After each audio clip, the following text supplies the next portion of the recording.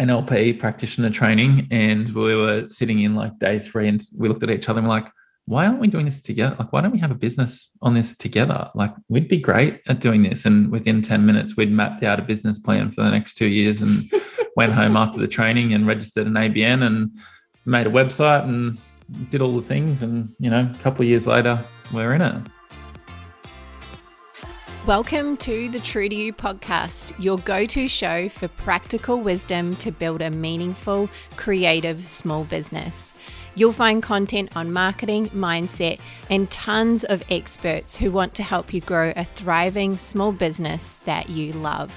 My guests are exceptionally creative women building businesses from their zone of genius, all while balancing many other roles in their life.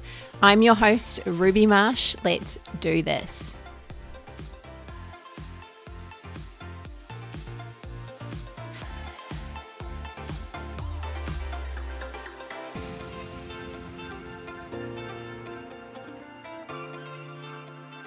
Welcome, Sindra and Luke, to the True to You podcast. Thank you for joining me today.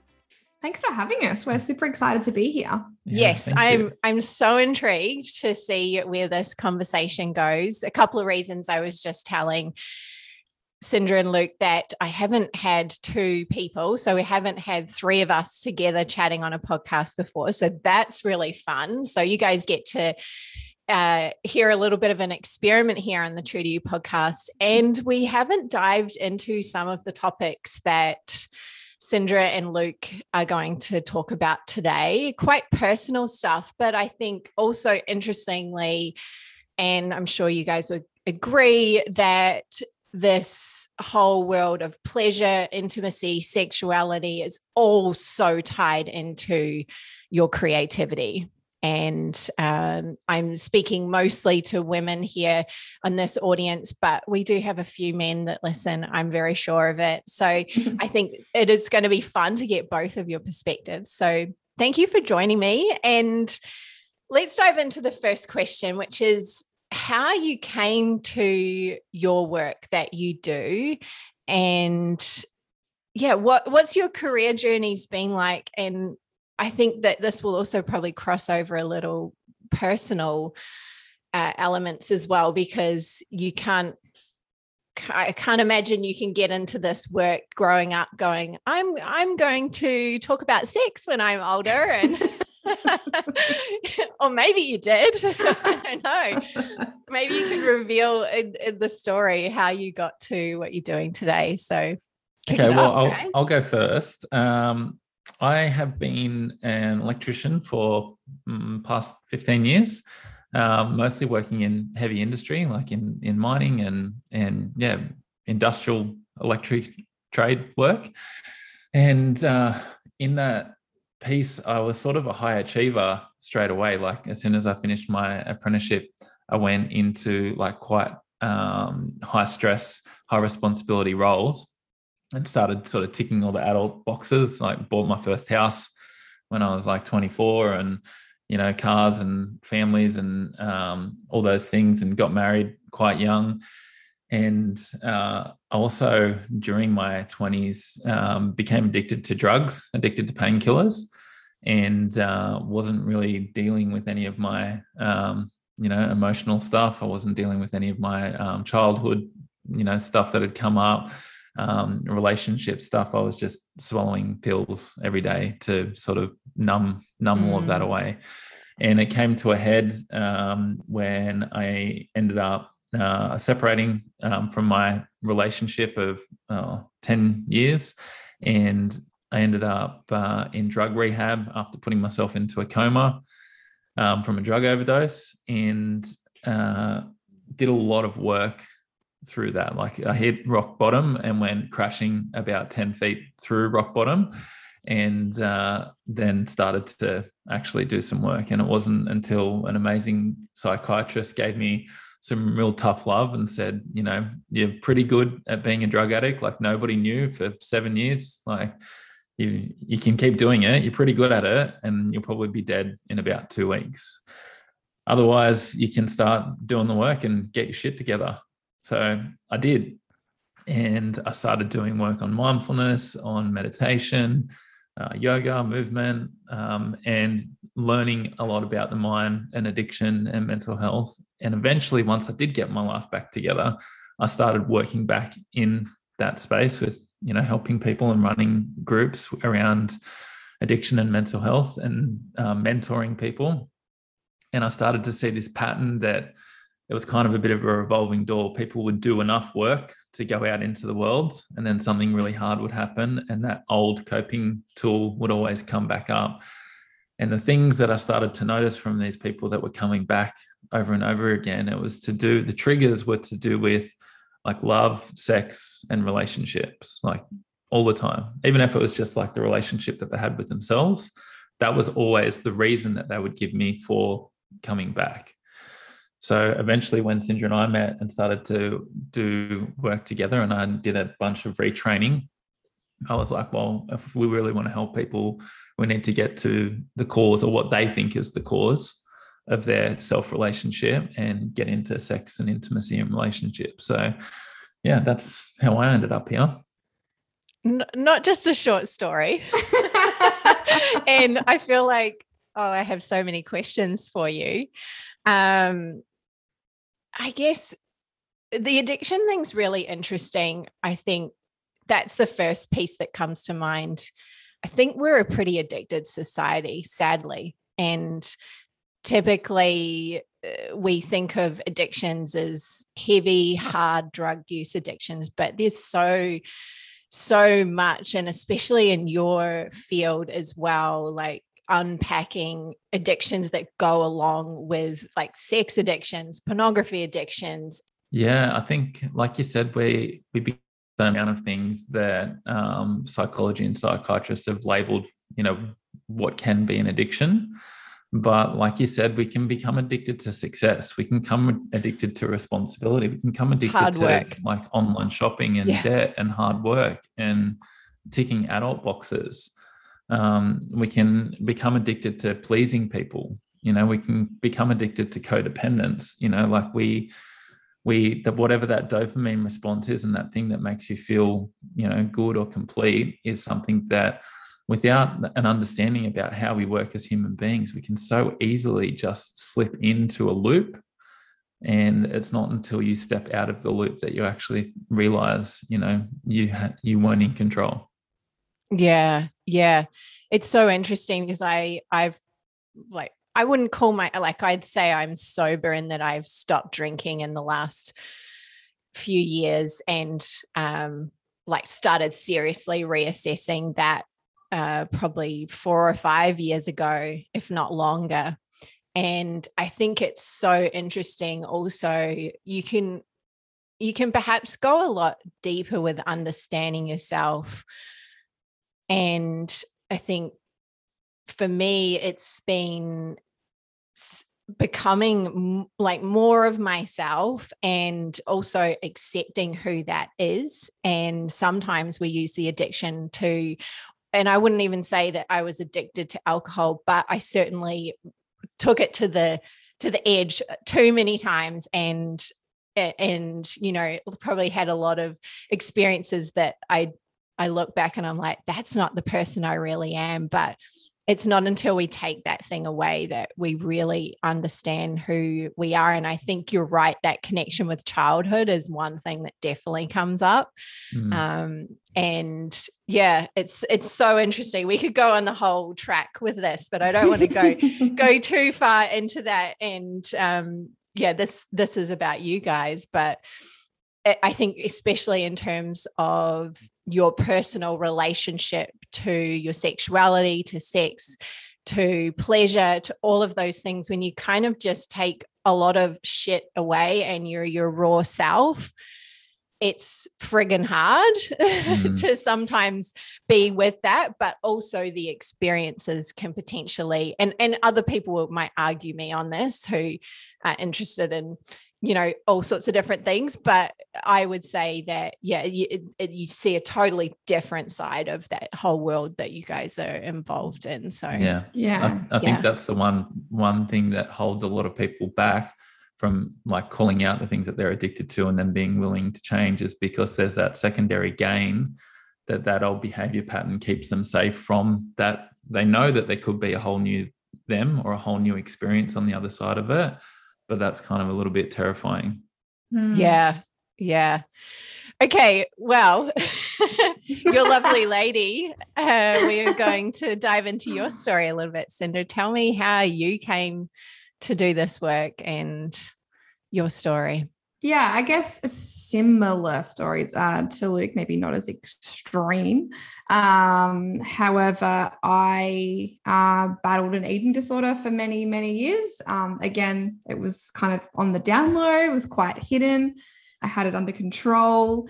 And yeah, I guess like it was an addiction in a way. And definitely hit rock bottom with that, where I was just kind of doing some work, and I had kind of started trying to do some work on myself in terms of I was doing a health coaching course and things like that.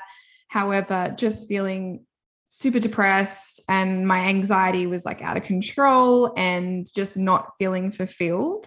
And I can really relate to what you were saying about those addictions kind of pull you out of your body, because when I kind of hit that rock bottom place, I was so detached from my actual physical body. It was almost like I was cut off at the neck, and I was like up here in my head, but I was like dissociated completely from my body because I had, I guess, hated it for such a long time with like battling this kind of eating issue. And yeah, I was so surprised. I remember going to a psychologist and they were like, you know, what percentage of kind of thoughts in your head are about like your body and, you know, like negative stuff about yourself. And I was like, 95, isn't that normal? Like that's normal, right? And so I had to do so much work on bringing myself into my body. Like I ended up doing yoga teacher training, and that kind of changed my life. Like yoga really, really, really helped because I had to be present in my body. I really like ran headfirst at this because I didn't want to live like that anymore. So yeah, I did yoga teacher training, and I had a little studio here in Newcastle with a friend, and then got into some social media marketing. I'm a writer, so I've always been writing in different ways for many years. So started doing a bit of that. And I've always had my own business in some way, shape, or form because I'm a Leo and I don't like being told what to do. So I've never really worked for anyone else full time for a very long time.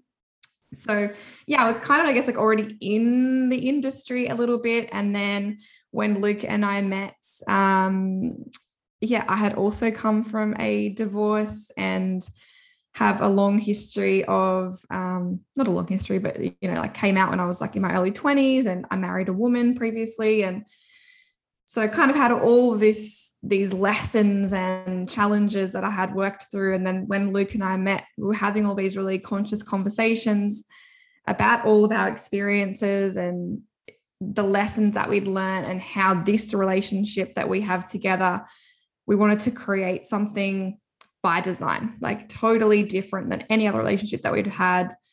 And then we're like, oh, let's start a podcast because we're having all these amazing conversations. So yeah, we started a podcast like 2.5 years ago. And yeah, everything just kind of continued on from then. Did you come together in your relationship through the work that you were involved in separately? Is that how you met, or is that another whole story? We came together through Tinder. Yeah. Awesome. Yeah. I love it. I thought maybe you had caught each other across the room of some embodiment workshop, and then you were like, there's no person.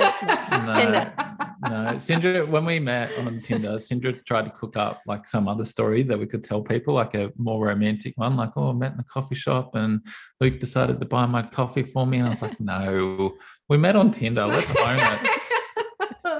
We met on Tinder. But I think Cindra had been working with a kinesiologist friend of ours around, you know, the next relationship and what it would look like, and wrote out my ideal partner and ideal relationship, like manifestation list. and it didn't have electrician on it. It did not.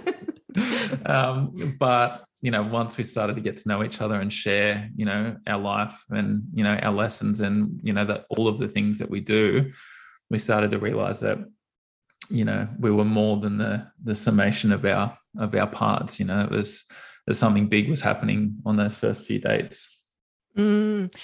I truly believe that. And I think, that's just testament to how the Western world tends to look at relationships and look at when we kind of design something that we want, whether it be our life, whether it be a home or a relationship, it's often very externalized, isn't it? So I want this person to look like this and have this job title. And then once we actually meet the person that we want to be with, it's like none of that really matters. It's that deeper level stuff that you often don't take time to really think about. So I find that so fascinating that you were probably the right fit, but it was just unpacking and taking away all of that external stuff. And I never dated I'm like, I'm going on a date with a tradie.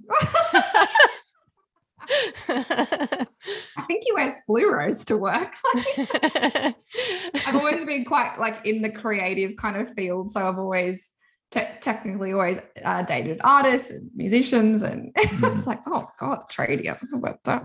Yeah, and the work that I had been doing in like mental health and addiction was all voluntary based. Like it was all through lived experience, which is like really valuable in the mental health and addiction space. Like they're constantly looking people who have a lived experience and have good communication skills to be able to, be vulnerable and share with people. But I wanted to just lit me up to do it. So Sindra and I were looking for the right training because I wanted, for some silly reason, wanted to legitimize myself before I started charging people money for it. So we went and did a training, NLP practitioner training, and we were sitting in like day 3 and we looked at each other and we're like, why aren't we doing this together? Like, why don't we have a business on this together? Like, we'd be great at doing this. And within 10 minutes, we'd mapped out a business plan for the next 2 years and went home after the training and registered an ABN and made a website and did all the things. And, a couple of years later, we're in it. What if you could wake up on the first day of next year, the first day of 2022, and you felt really sure about your plan for your small business? You knew exactly where you're going. You knew the kind of energy that you wanted to have. You had clear boundaries in place rather than being at the whim of whoever was coming into your business. I know the early days of small business can feel so out of control because we're just hustling. We're building. But really, you could actually have all of that. You could have the complete opposite of hustle tomorrow. And I heard something the other day that hustling is really just trying to outwork our self-doubt. And so instead of hustling, what we can do is we can put a plan in place. We can create milestones so that we're consistent, so that we're methodical, and we take action in spite of the fact that we might be afraid, in spite of the fact that we might not have done this thing we're about to do before. And you have the support of coaches. You have a community that you can call on for feedback and give you real, honest support in your work.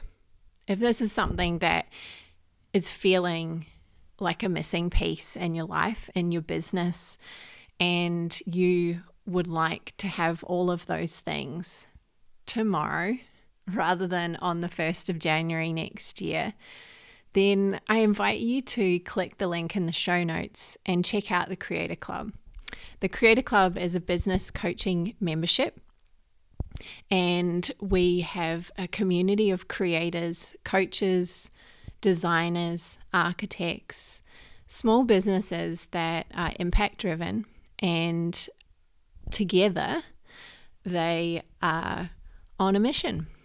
if you're interested in joining the Creator Club, if this sounds like fun, you can click the purple apply button and submit your application. And our next intake will be starting the first week of December. I love that. I love that I'm a woman of action. And so I love that you just you trusted that intuition and you went, right, like let's take that intuitive hunch and put some reality around it by doing some actions. That's super, super cool. And you guys are doing amazing, amazing work. This is really, I think, the work that is needed so much. And you probably, every time you walk away from an experience that you create for people, that's reinforced even more, I imagine. Yeah. So we could go down whole conversations around why we need this work and all of that. But the next thing I wanted to talk to you about is your work, which requires a lot of vulnerability. And, I've certainly, I use the word dabble. I think that's a really funny word, but I've certainly, done some work in the space that you're in with different practitioners on and off over the years. And even through yoga studies, there's always that element of, I guess, relationship with yourself, relationship to others, and then what that actually looks like in a physical experience. And so I've been really lucky too that I've had a little bit of exposure to what you do, but to look at the people that work in your space, I have so much admiration, not only for what you're able to create for people experientially and how you do that, but how you're able to bring people to a safe place where they feel like they can be really vulnerable. And I'd love to know, I think, with anyone that's a coach or some type of practitioner where you are helping people, and especially the work that you do is quite, it brings up a lot for people. It brings up a lot of their story. It can be really difficult. It can be very exciting in the same respect as well. Do you ever find that you have to practice what you preach? And I think this is probably a coach to a coach kind of moment here, but I feel like we often have this expectation that as someone that is a guide for someone else, we have to have it all together. Our relationship has to be perfect. And I work with my husband too, which is a lot of fun. But talk to me a little bit about how you deal with that and how you balance that with also being in the work too, and realizing that your relationship's going to change over time, and that might change how you teach. And yeah, we definitely, sometimes it's a great reminder, and I'm sure that you get this as well, where you talk to a client about something in particular, and then you think, oh gosh, when was the last time I did that? Ooh, all right, that's a good reminder. I really need to do that. So for example, we really encourage a lot of our couples to get really accountable, so if you're going to practice your love bubble, which is a 5-minute, absolute connection with your partner, physical connection every day, 5 minutes, then put a tick sheet up on the fridge or write it on your mirror so you can tick it off each day and keep yourself accountable to these practices that we ask them to do. And then I remember like last year, we're like, oh, when's the last time we did a love bubble? Okay. And then we kind of like wrote on our mirror and made sure that we were doing that as well. So yeah, it's definitely a good reminder. I think at the start, we kind of thought, oh gosh, like why are we having like a conflict? We shouldn't be having this conflict. We should have it all together.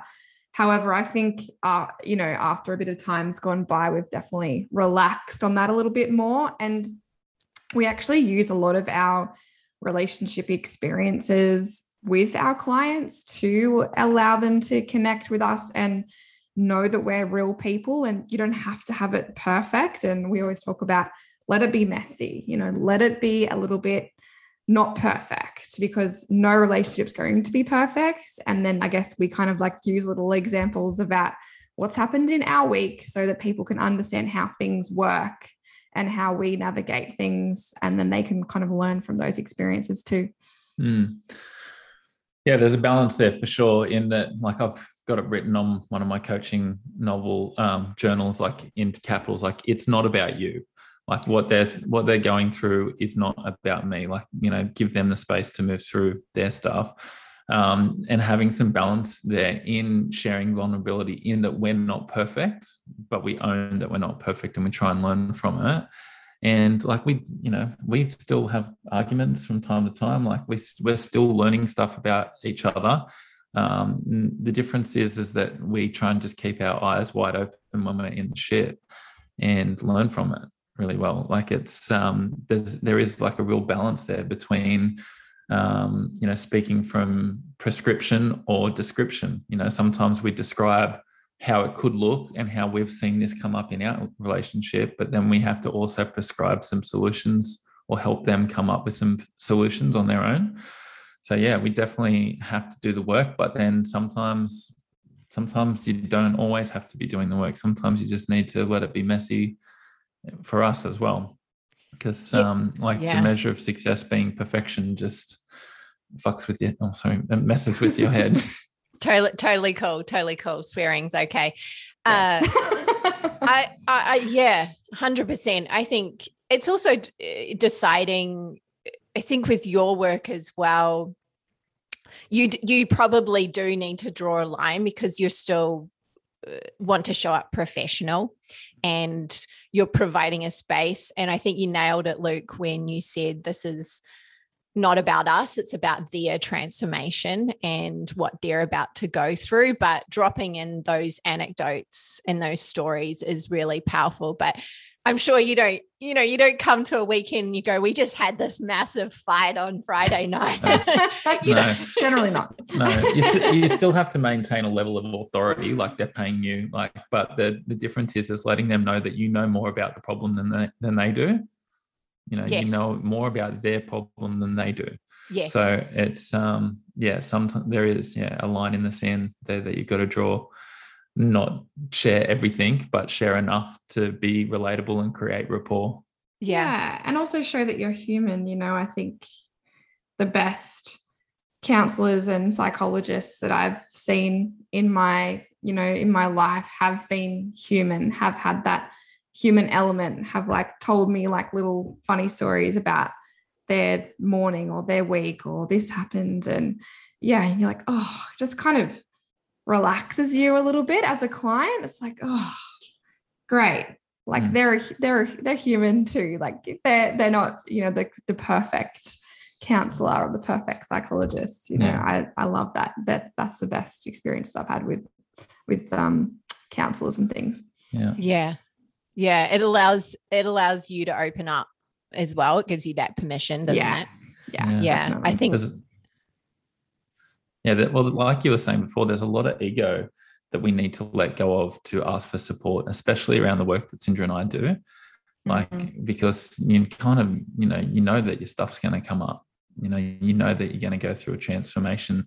And I used to experience it when I was working with mental health and addiction, that you would have a psychiatrist trying to run, a support group, and nobody in the room would talk or open up at all. And then I'd march up there and be like, hey, I'm Luke, I'm a drug addict.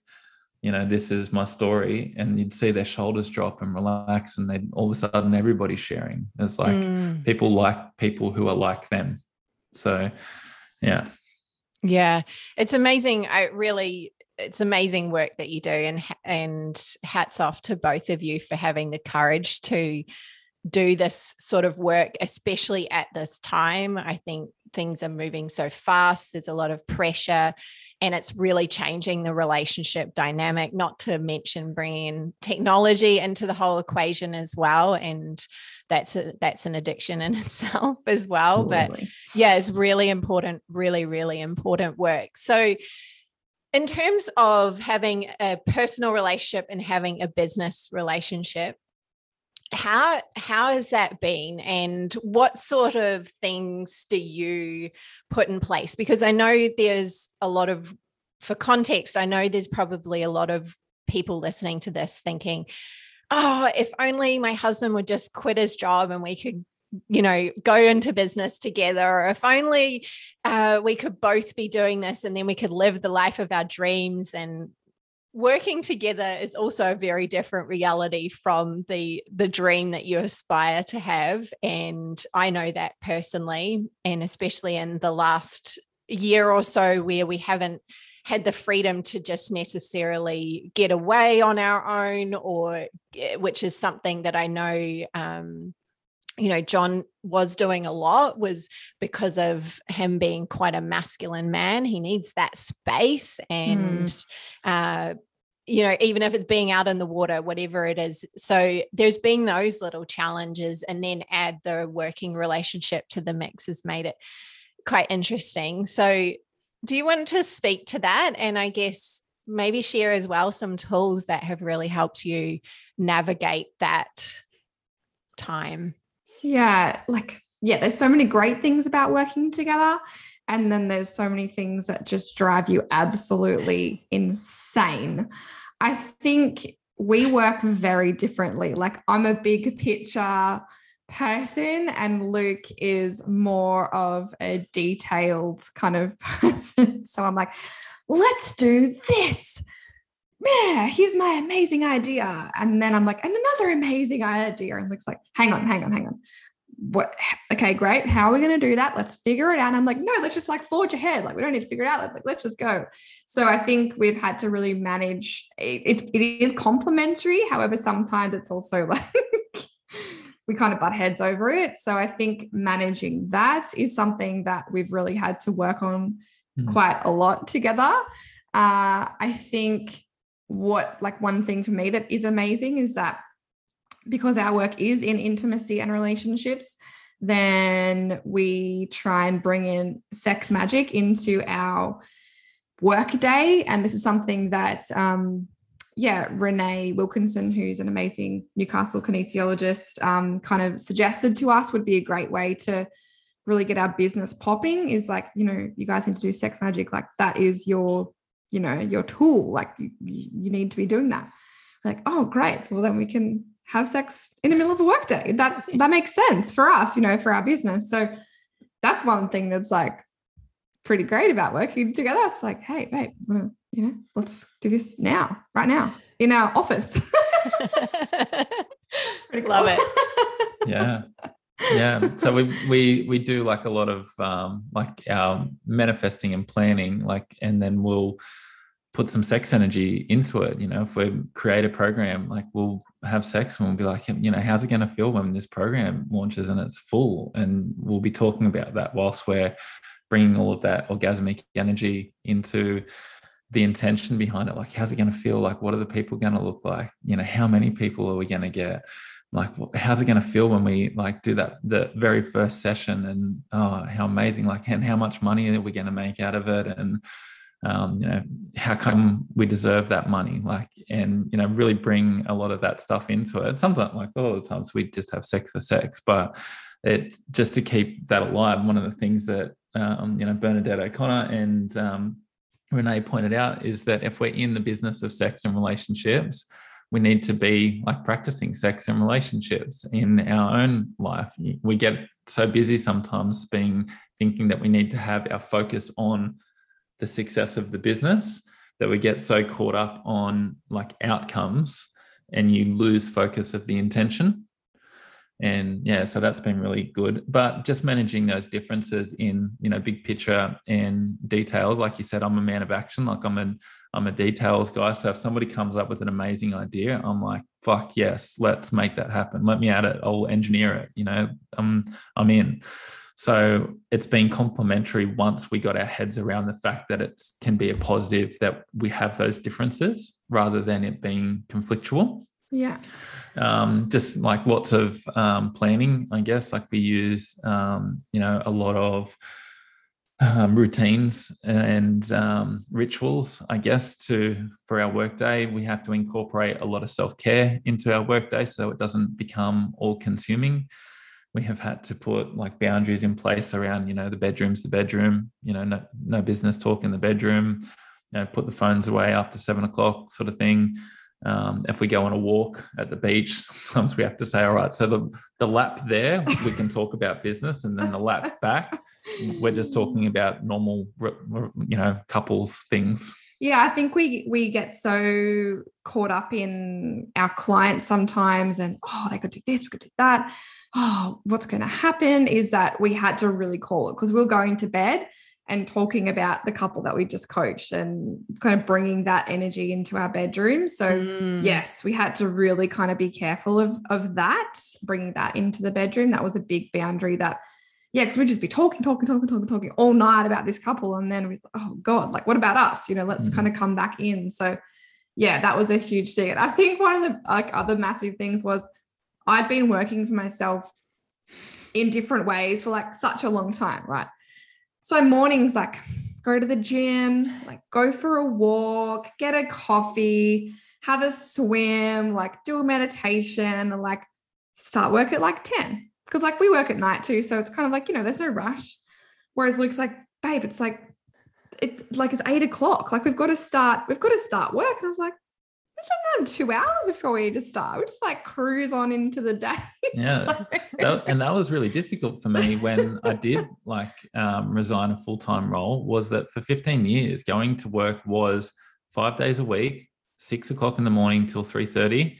And that was a work day, and you're busy, but also because you're employed, if there was nothing to do and you're just around, you still get paid, sort of thing. And I've gotten so good at being an electrician by this point that it's kind of like free money. Like I turn up, I do it, it's not super challenging, and I get paid, $1,200 after tax each Thursday.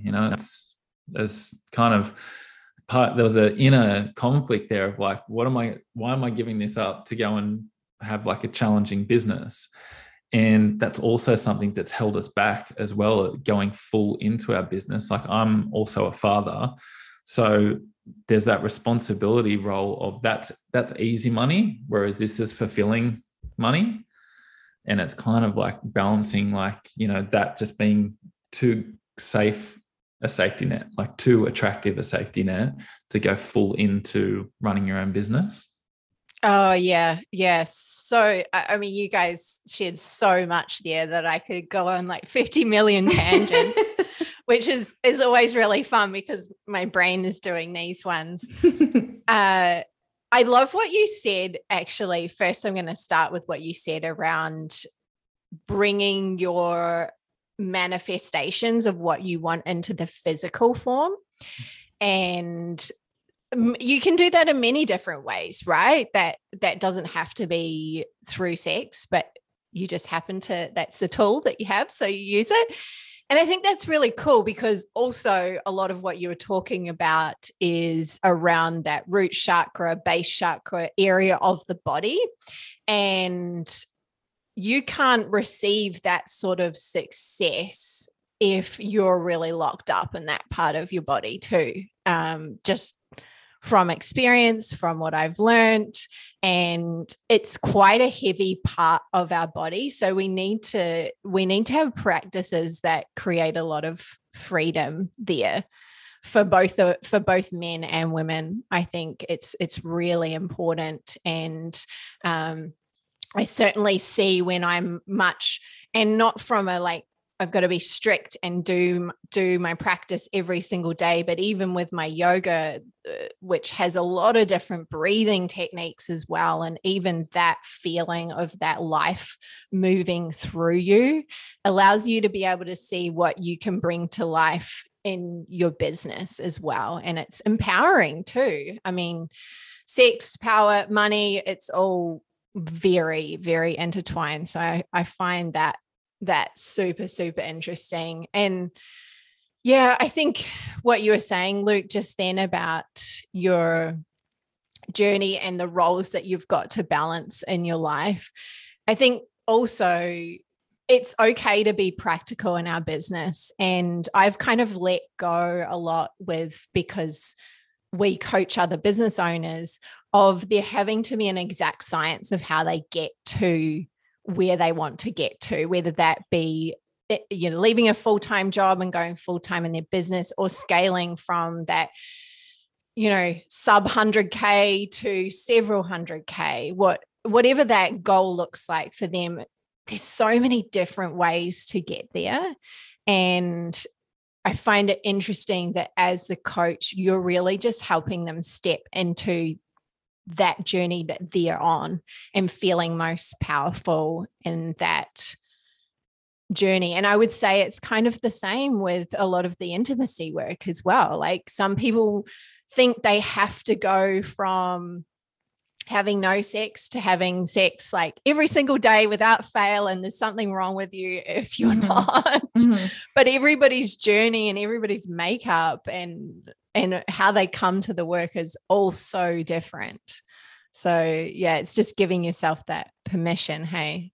Yeah, exactly. And everyone learns differently and everyone integrates differently and everyone's dynamic is different. So we have like a basic map of how we kind of map out our program and how we work with couples. However, it's never the same. Like we really just see what they bring in and then, you know, chop and change and modify to work around them and customize. Yeah. And everyone moves at different paces as well. You know, like for one couple, you know, naked cuddling might be a massive, huge step for them, you know, and then for another couple, they're like looking to bring some like light BDSM into their kind of relationship like that, you know, so it's really, really different. And we, that's what we love about our work is that everyone who comes in has had a different journey and has different stories and beliefs, and we get to kind of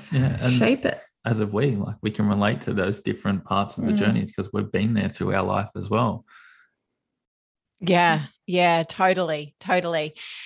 I want to have a little bit of a conversation around empathy and intimacy because that is your work is in intimacy and creating deeper intimacy with yourself personally. And then if you're with a partner or a partner that you want to bring into your life, what that's going to look like. And very much a lot of the work we do, I think this is an interesting crossover into marketing because so much of marketing requires us to really cultivate intimacy and understanding and being with our client or our dream client, understanding them at a deep level. And that requires us to also have empathy.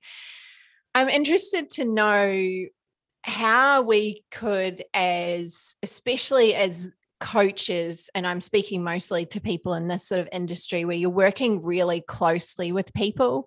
You might even be a Pilates instructor or yoga instructor as well, how we can start to think about intimacy and cultivating that empathy through that intimacy with our clients and how you guys do that.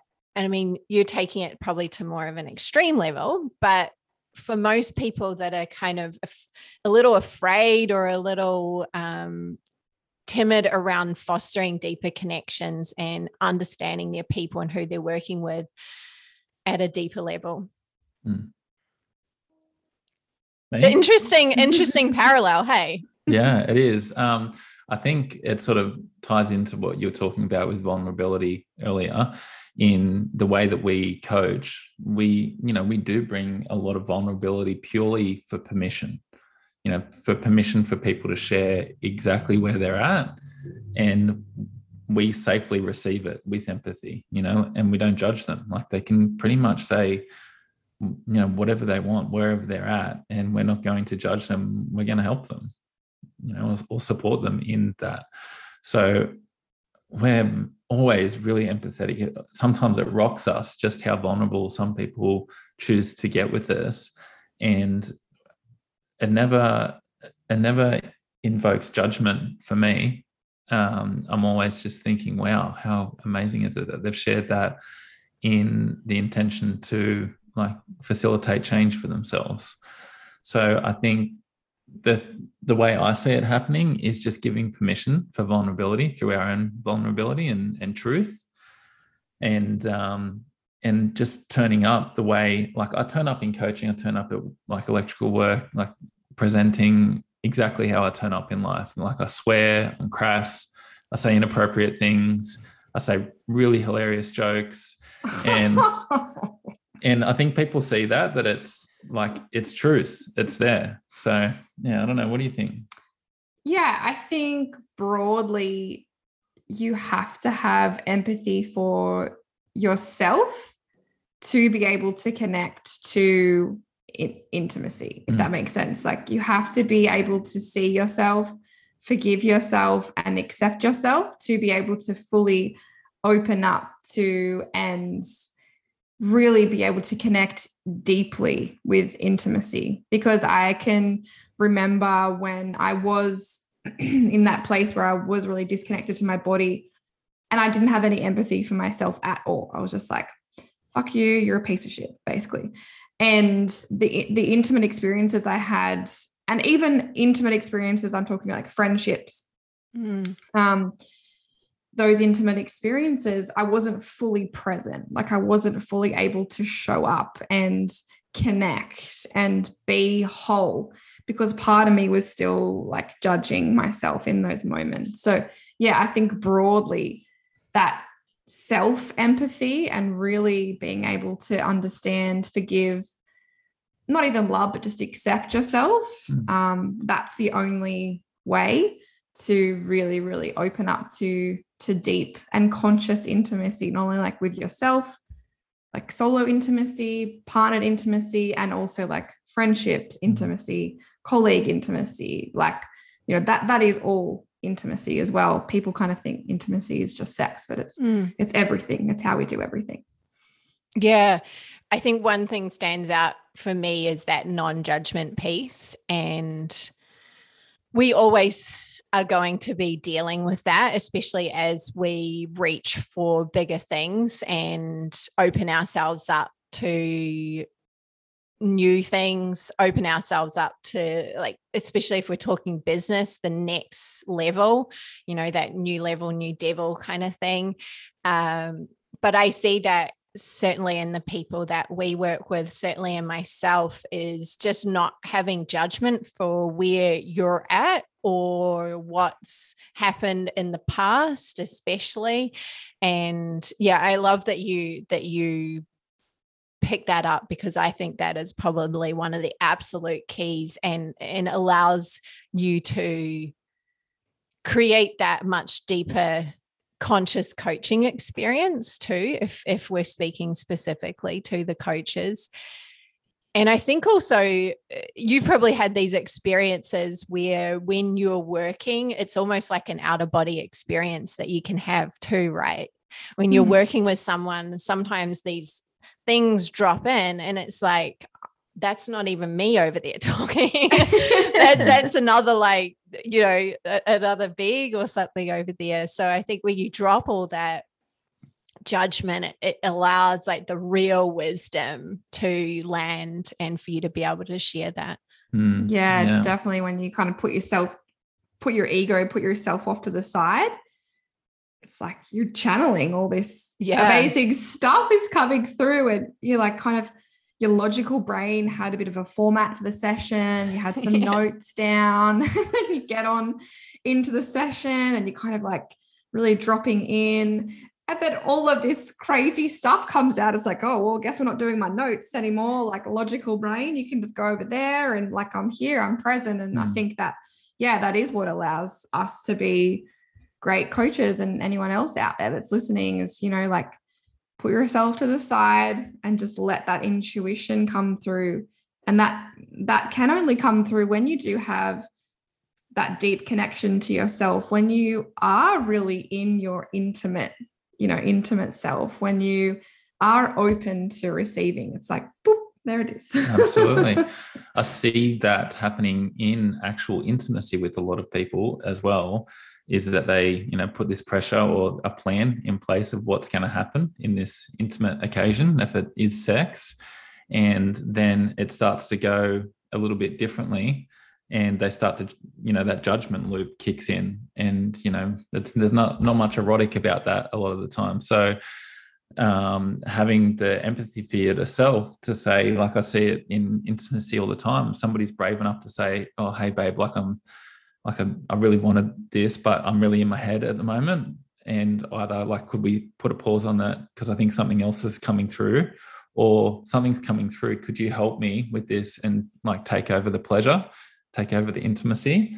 And yeah, there's so many different ways to do it when you can have empathy for the fact that maybe it's not exactly how you planned it, but something bigger might be happening.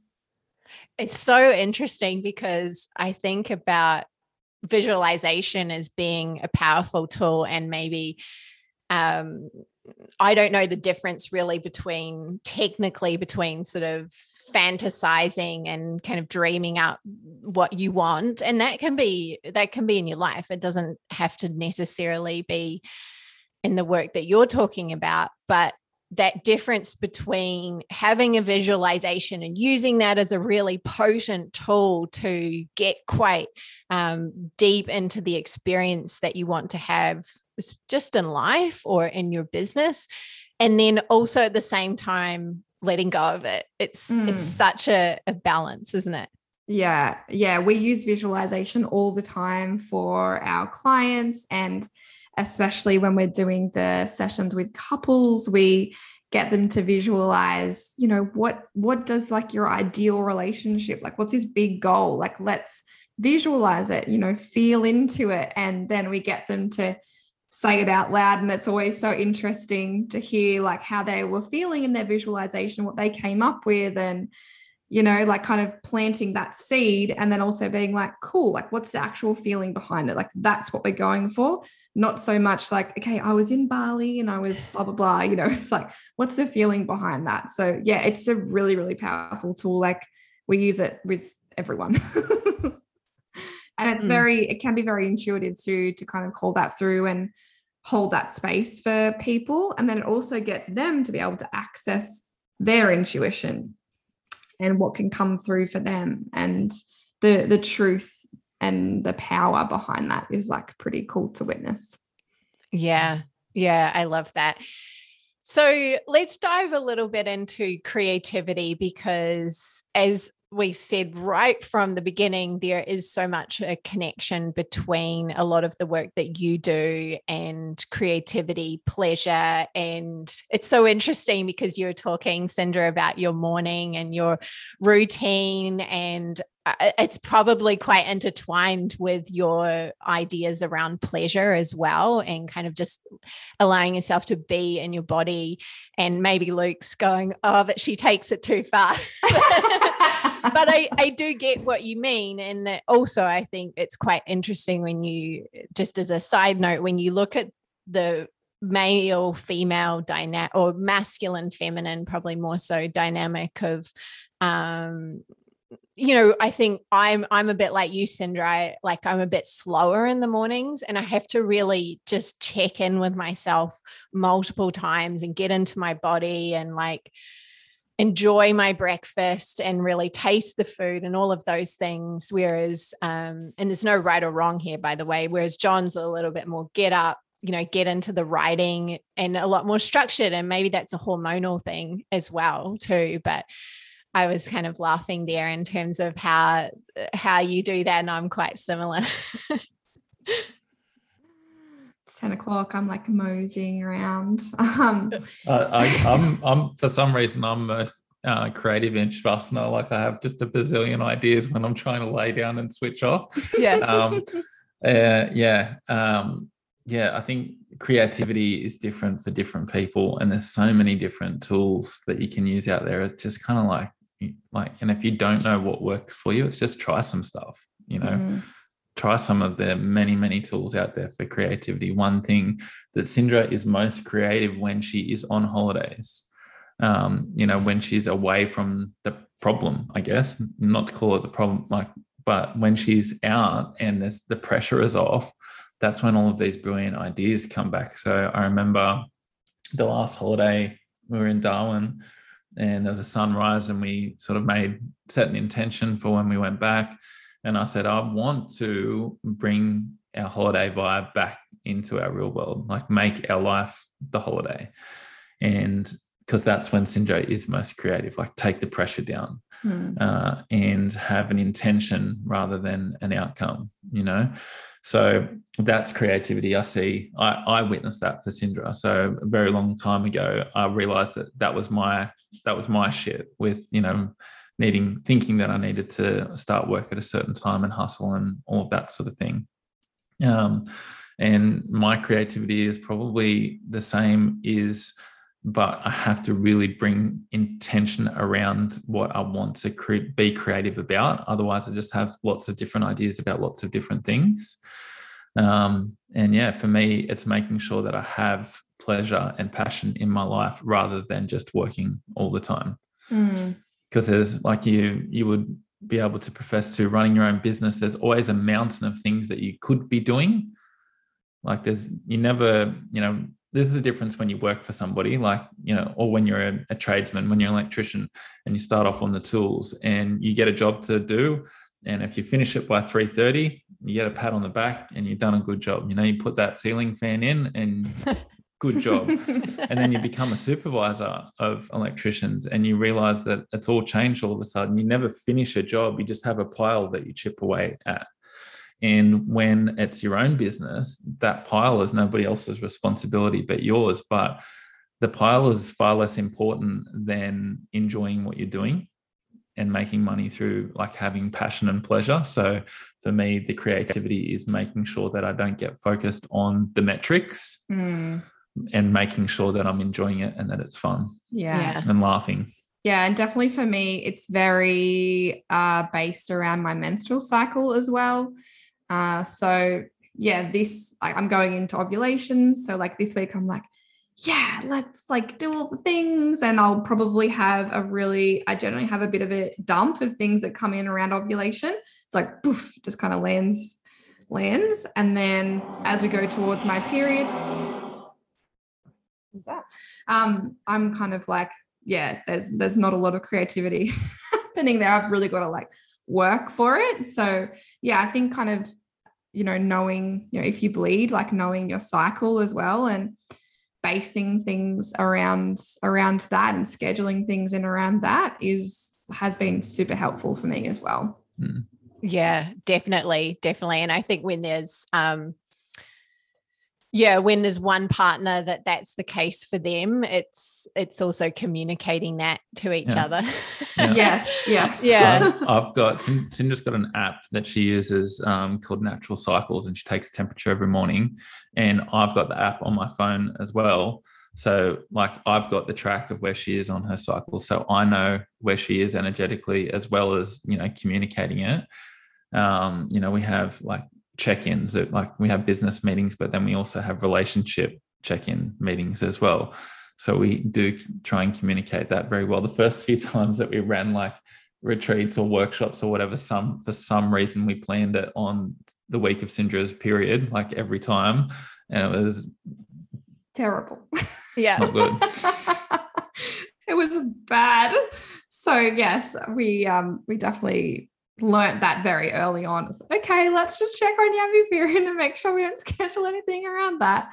And it just helps so much, when you are bleeding, it's really got to get myself moving. Whereas usually I'm bouncy and ready to go. So that was a big lesson for us.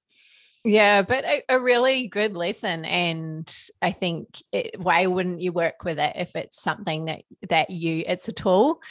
It's a natural app, I guess. You have these habit apps and these tracking apps that tell you what to do when, but this is just your body saying, I got this. This is what you should do now. And it gives you permission to. I think that's the biggest thing, is that I think women I see that are more in tune with their cycle, definitely it changes the way they do business, and they're probably more long game because they realize that, okay, it's actually about respecting that energy flow. And I'm not going to be able to push every single month, and I might not be available part of the month as well. So that's completely okay. But I think it's taking a bit for us to unlearn a lot of that patriarchal way of doing business and shifting it. Yeah. Absolutely. I think that's actually been, like, now that we're talking about it, it's just popped in just how valuable it has been for us to have awareness about how each other operates when we're in business together. So, learning about Syndra's cycle and the differences in her energy throughout those weeks. We did a couples human design reading. Oh yeah. Which cool. Just explains so much about how we operate in different ways. And having, we've done kinesiology sessions, business kinesiology sessions together. We've done a lot of things purely just to have an awareness around who we each are as an individual and what we're both bringing to the business. And it's just stopped a lot of conflict that would have otherwise happened. Like, I operate like this. Why don't you operate like this? Yeah. Especially if it's a male-female business. Like, we don't have a menstrual cycle. So could be like, well, why are you not making sense for an entire week every month? And Syndra's like, I don't know, fuck. Help me. But yeah, the human design reading was super helpful in really explaining, helpful. Who we are and what we're bringing to the table, and how we can really tap into those superpowers. Yeah. It's kind of business by design in terms of bringing these two different beings together, and then, like, what does that look like with the different energies and I guess predispositions to certain things as well. And yeah, it's really cool because then you just respect each other's gifts too, and like what that can bring to the partnership as well. We're definitely playing with that a lot ourselves, and it's a practice too, because you have to really say, you have to really acknowledge that in the other person too, and want to really amplify that and give them permission to amplify it. Yes. And I think that's also half the work as well. Definitely. It's like, oh, okay, that's your thing, so you do it that way. That's cool. It's like, but I kind of still want them to do it my way, but they're not going to. It can be like a bit of a challenge. I remember the guy that did the reading for us said, so it's very clearly saying here that when Syndra has an idea and is overwhelmed about how to make it happen, and she has a few different options in her head, she's always going to ask you for help with it, but she's never going to choose the one that you tell her to do. She's already decided, but she just wants the opportunity to say no. And he's like, do you ever see that? And we both like looked at each other and cracked up laughing. And so now when Syndra comes to me for help, like I don't get upset or resentful if she doesn't choose my idea or take my advice. It is completely just the way it's going to happen. It's the way that it works. And it's her convincing strategy that the thing that she wants to do is actually the thing that she should do. You're a projector? Yeah. I think the biggest thing that's really helped us in like being able to like live together, relate together, have sex together, run a business together, co-parent together, is one of the things that we learned around our intimacy coaching is consent, in asking each other, hey, babe, can I talk to you about something that's to do with business? Or, hey, babe, can I talk to you about something that's about this couple? I was listening to that call that you're on the other day. I've got some thoughts on it. Would you like to hear them? Rather than just dumping everything that comes to your head on each other or to each other and making, every moment a possible business conversation or a possible relationship conversation, is asking for consent. I would like to talk to you about this. Is this the right time? And it's been like a big shift, I think. Yeah. Of an avoidant attachment style. So yes, if Luke asks me, sometimes I'm like, actually, no, can we talk about this tomorrow morning? I'll commit to tomorrow morning. Like sometimes I like really need that space to be able to just be like, oh, I just need to kind of take a little step back sometimes. And if I'm feeling overwhelmed and things like that. So yeah, that actually has been super, super helpful. And it stops that constant stream of like business chat, relationship chat, it just allows us to kind of be like, no, actually, let's just kind of have a little moment. But often, to be honest, a lot of the time you might say, I need like tomorrow, but 10 minutes later, it's just the fact that you've been given a chance to say yes or no. You'll say, actually, you know what, I do want to hear it now. Let's talk about it now. So yeah, that's been really important for us. Cool. That's super cool. I love how you're weaving all of these different tools together into your work. And I'm sure those that are listening to this are thinking, okay, that's cool. I can use human design to help my business, or I can use these different tools or my other practices. And it really just gives people permission to create a business and a life that is by their own design that they really love. So thank you to both of you for being so open and honest with your journey, past and present. And it's been really, really fun. I've really enjoyed this. I'm going to say really a lot, but I have enjoyed this conversation. So thank you to both of you. If anybody wants to connect with you and the work that you do, either individually or together, where can we find you and what's coming up?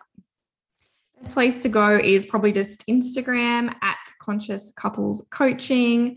And then our individual Instagrams are at Cindra Banks and at Luke Skews. All of the links are in our bios. That's probably just the easiest way to go. If you don't have social media, lucky you. Then we have a website. It's conscious-couples.com. And I'm not sure when this is going to be released, but I have Self-Pleasure School for women starting on the 15th of November. And aside from that, our couples program is open for enrollment now, which is a 12-week transformative program where you get to work with the both of us. And that's called Turn On. So we have a lot going on all the time. Good. I love it. Well, thank you, both of you. And I'm looking forward to hearing feedback on this episode. It's going to be really cool to see what the people think. Thanks for having us. Thank you.